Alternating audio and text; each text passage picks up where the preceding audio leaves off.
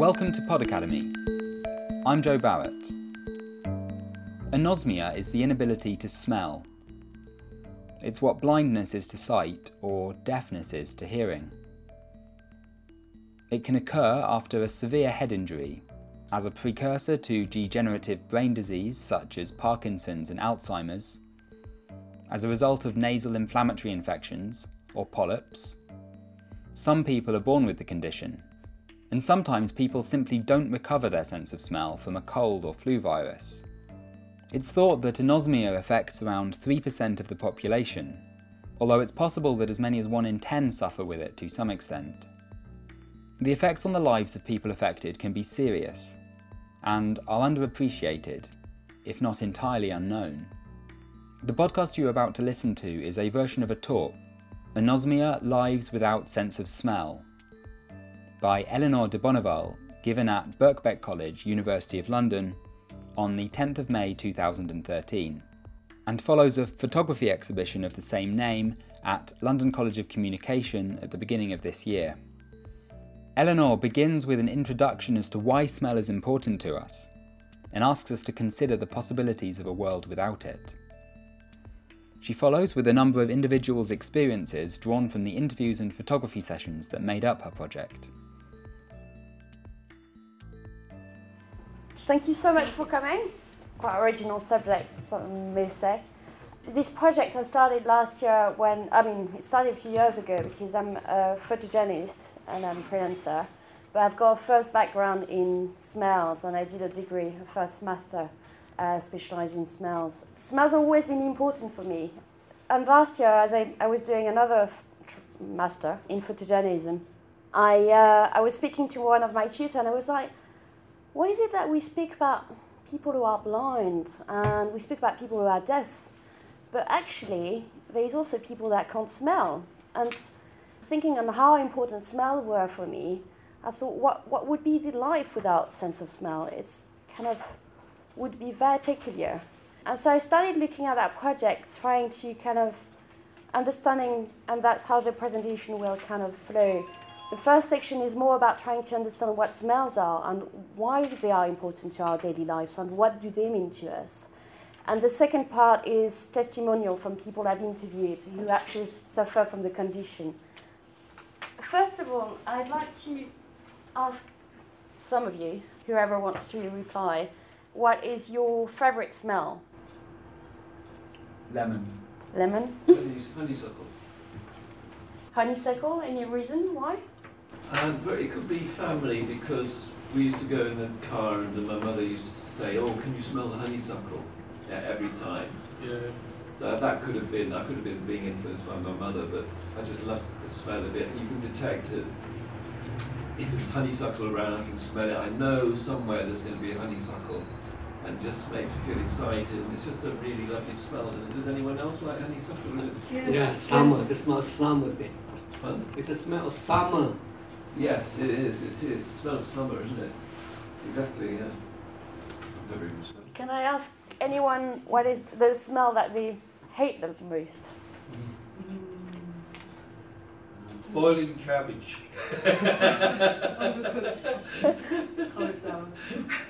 For me, I think, call it human sweat. Some people smell in tubes. I'm not sure I smell myself, but some people do smell. Well, I hate sitting next to somebody on the bus who smokes. Ugh, if they knew what they smelled like. Well, we'll go back into more pleasant smells, or we'll speak also about the less pleasant ones. But the first section would be to look at emotions and memories, and it's a very direct link to what both of you had mentioned here when you were mentioning about honeysuckle and your mother, and that emotional context that whenever you smell again honey, it brings you back in that car. It reminds you of your mum. It reminds you of that context where you really felt strongly about, being a kid, being excited, And, the sense of smell is very directly linked to our emotions, and it's very directly linked to our long-term part of memory, part of the brain. Being a photojournalist, the project I've undertook was looking and taking photos of things that you smell or things that would evoke the sense of smell. Who doesn't remember the smell of the teddy bear, or all the shit that you had when you were a kid? That connection that you had with that piece of sheet or whatever it was, but it was very strong. My mother used to wear L'Air du Temps by Nina Ricci, and I went back in my cupboards and tried to kind of find a bottle of that specific smell. But again, who doesn't remember the smell of his mum or dad, or that very distinct smell, and that sense of comfort as well. It was like being hugged and looked after. Going to school, when you do your sharpen the pencils, that has a very distinctive smell.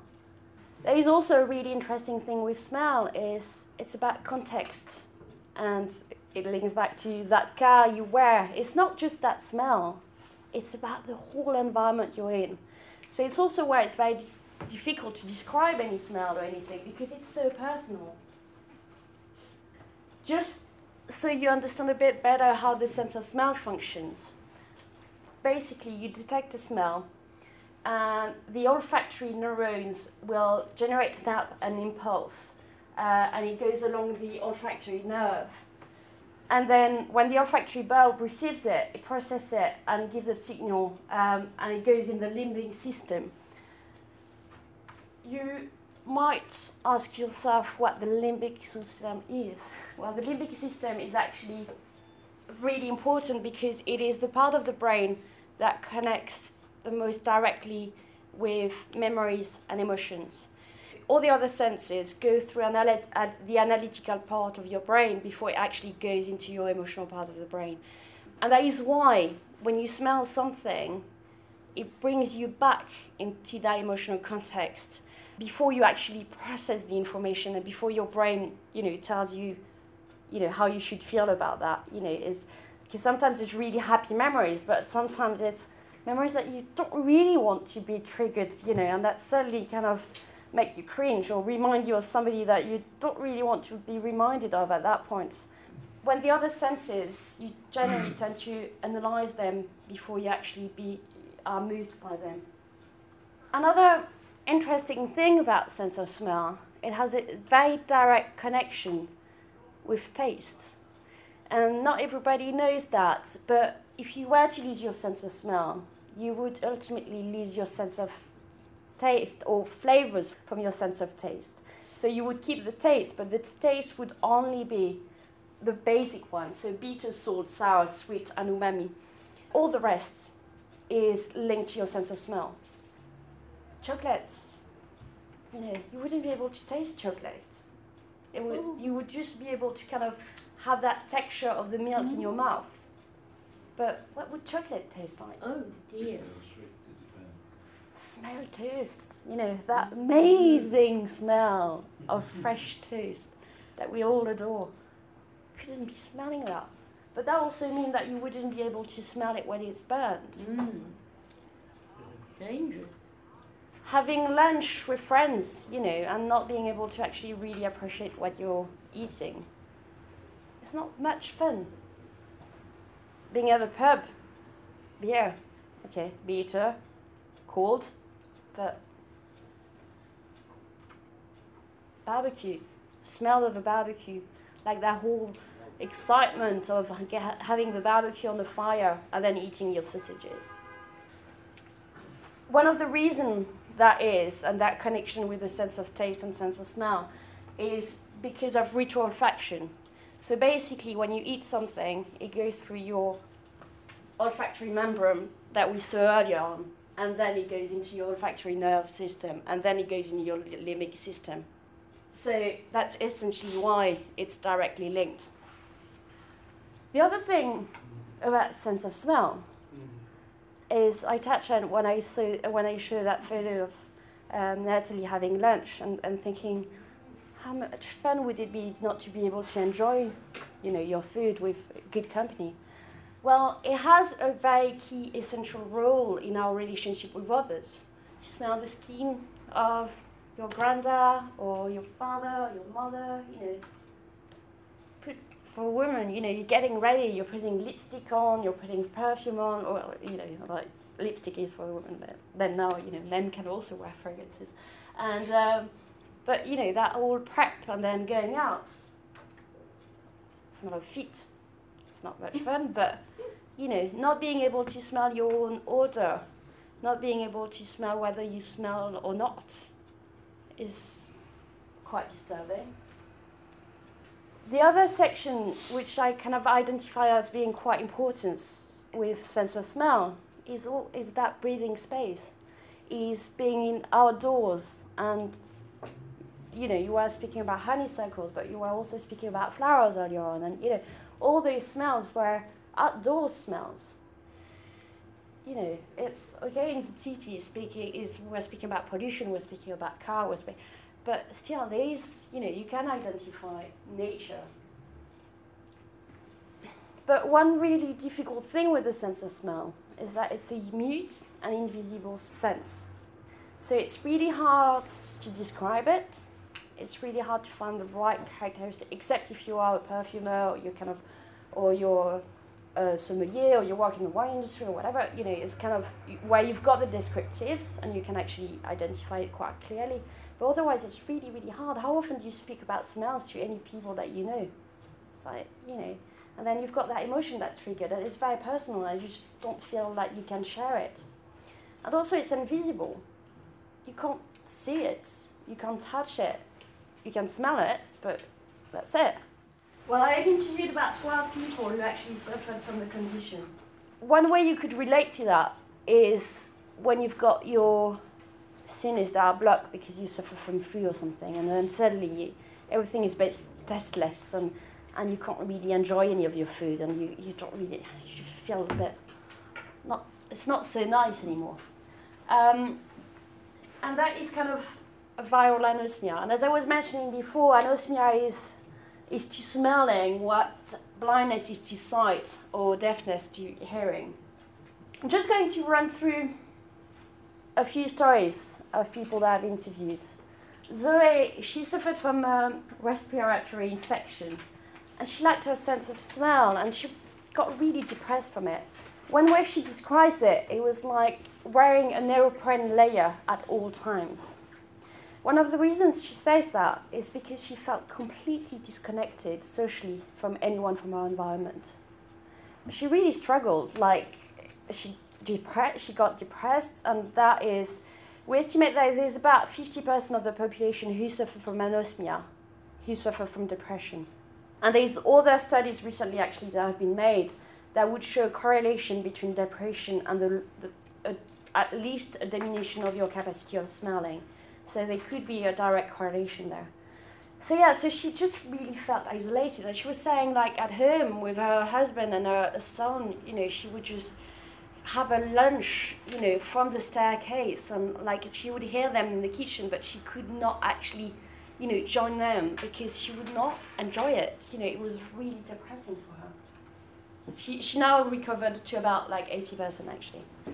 Nadia, she's what we call a congenital anosmia. So she's actually never, ever been able to smell. So you speak to her about the sea smell, she doesn't know what you speak about. Most of the ENTs and GPs are actually very dismissive about the whole thing. So they just think, there's just loads of people that don't know about the condition. And you would be surprised that even within the medical sphere, some people are not aware of the condition. Carl Philpott, who works in Norwich, is the only one in the UK that actually really kind of does something about it. And he estimates that about 75% of the people that actually come to his clinic, he can treat, which is a high percentage. When most of the people that I've interviewed were like really shouting, quite angry about the fact that they did not have any support with their condition. One of the reasons is that you can do, and that's what happened to Raj. He went on holidays in Greece and he fell in the hotel complex, and he recovered from everything but for his sense of smell, because there was some displacement in his brain basically, where basically the nasal system was blocked and moved, and so that's the only thing they did not recover from. Duncan also had a head trauma. He fell down the stairs and came back. He came back home and he fell down the stairs and he lost his sense of smell. One really interesting thing that Duncan said, and that kind of linked to what Zoe said earlier, is that for him it's like living through a glass window at all times. So you are here, you are part of everyone else, but you actually are lacking again that social engagement and social interaction with the others. So you're kind of in that bubble where you can see everything, well, you could actually touch everything, but you just cannot smell. Francine has now recovered, but she couldn't smell for 6 years, and she had the same problem as June. She had polyps. 6 years is her son's age, so she's never, till recently, she wasn't able to kind of smell her son. But it also means that one summer, it was really, really warm, and it was she was giving him some milk as he was a baby. Luckily, a friend of hers came in and said, "You can't give that milk to your son." She was like, "Why is that?" "Well, that means gone off." And she was not able to identify that the milk actually had gone off. So that potentially could have had terrific consequences on the health of our baby. What happened from then on is that she got really scared, feeding him and being a single mom at the time and having to feed her son. It was kind of really worrying, as kids are. He kind of quite early on detected that she was kind of scared as well. So, when she wanted to kind of give him healthy food or whatever, and he would be more inclined eating rice and pasta or, with lots of ketchup, he was like, "Oh, mommy, that doesn't taste good." And then she got more and more wary about the whole thing, and so she kind of ended up cooking mainly pasta and rice to her son, which is not very healthy as a diet. Debbie, she is just losing her sense of smell slowly, and she describes it as having a curtain coming down. She says, she doesn't enjoy going to the restaurant anymore. It's just not fun. Having a glass of wine, you can't. She was quite fun on that. She was like, "Actually, I'm a really cheap night out now," because she doesn't, know if the wine is good or not. So it's quite easy. The other thing is she suffered from phantosmia. Phantosmia is basically what happens sometimes is when you've got nasal blockage, you kind of have smells that actually are blocked in your olfactory system, and you have wafter smells that are unidentified, and that would just come once in a while, and you just don't know why, and they kind of, but it can be really scary, and Zoe actually suffered from that as well, and so you kind of have that very chemical smells that would come and just and you don't know where the smells is coming from, and you just can't stop it, and it can be quite oppressive. Mark is a congenital anosmia, so like Nadia, he's never ever been able to smell. One thing he said is sometimes I wonder whether I'm not the normal guy, and anyone with a sense of smell actually have got some sort of superpower, because it just feels completely random to him that a smell could just suddenly trigger a memory out of the blue. And Moria is 89, and she's just lost her sense of smell from age, I think. Yeah, she's just kind of things that really worries her now is when she's cooking at home, or and somebody drops by and she doesn't really know what the smell of her house is. She's kind of, does it smell fresh and clean, or does it smell the lunch food or that still is ongoing in the room, and then people have got that smell coming in. One thing that I didn't mention is a few of them have also been quite worried about gas and the leak of gas, so some of them had put gas detector in their house, so that they can identify whether there is a leak or not, because they obviously cannot smell that. So I did briefly touch on that earlier, but basically, there's different reasons why you can not smell. One of them is an early sign of degenerative brain disease like Alzheimer or Parkinson. And then there is also severe head trauma, or there is growth from polyps, or there is the fact that you just cannot recover from cold and flu. And the other one I just touched on with Moa is the fact that it's just kind of age related. There is no proper stats, but it is thought that there is about 200,000 people in Britain that actually suffer from the condition. 5,000 of which would be congenital, so I've actually never been able to smell.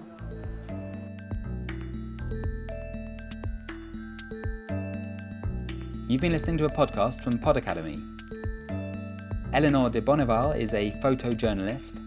You can find out more about her work at edebonneval.co.uk. Visit Pod Academy for regular new podcasts on current academic research. And please contribute to the conversation at Pod Academy on Twitter.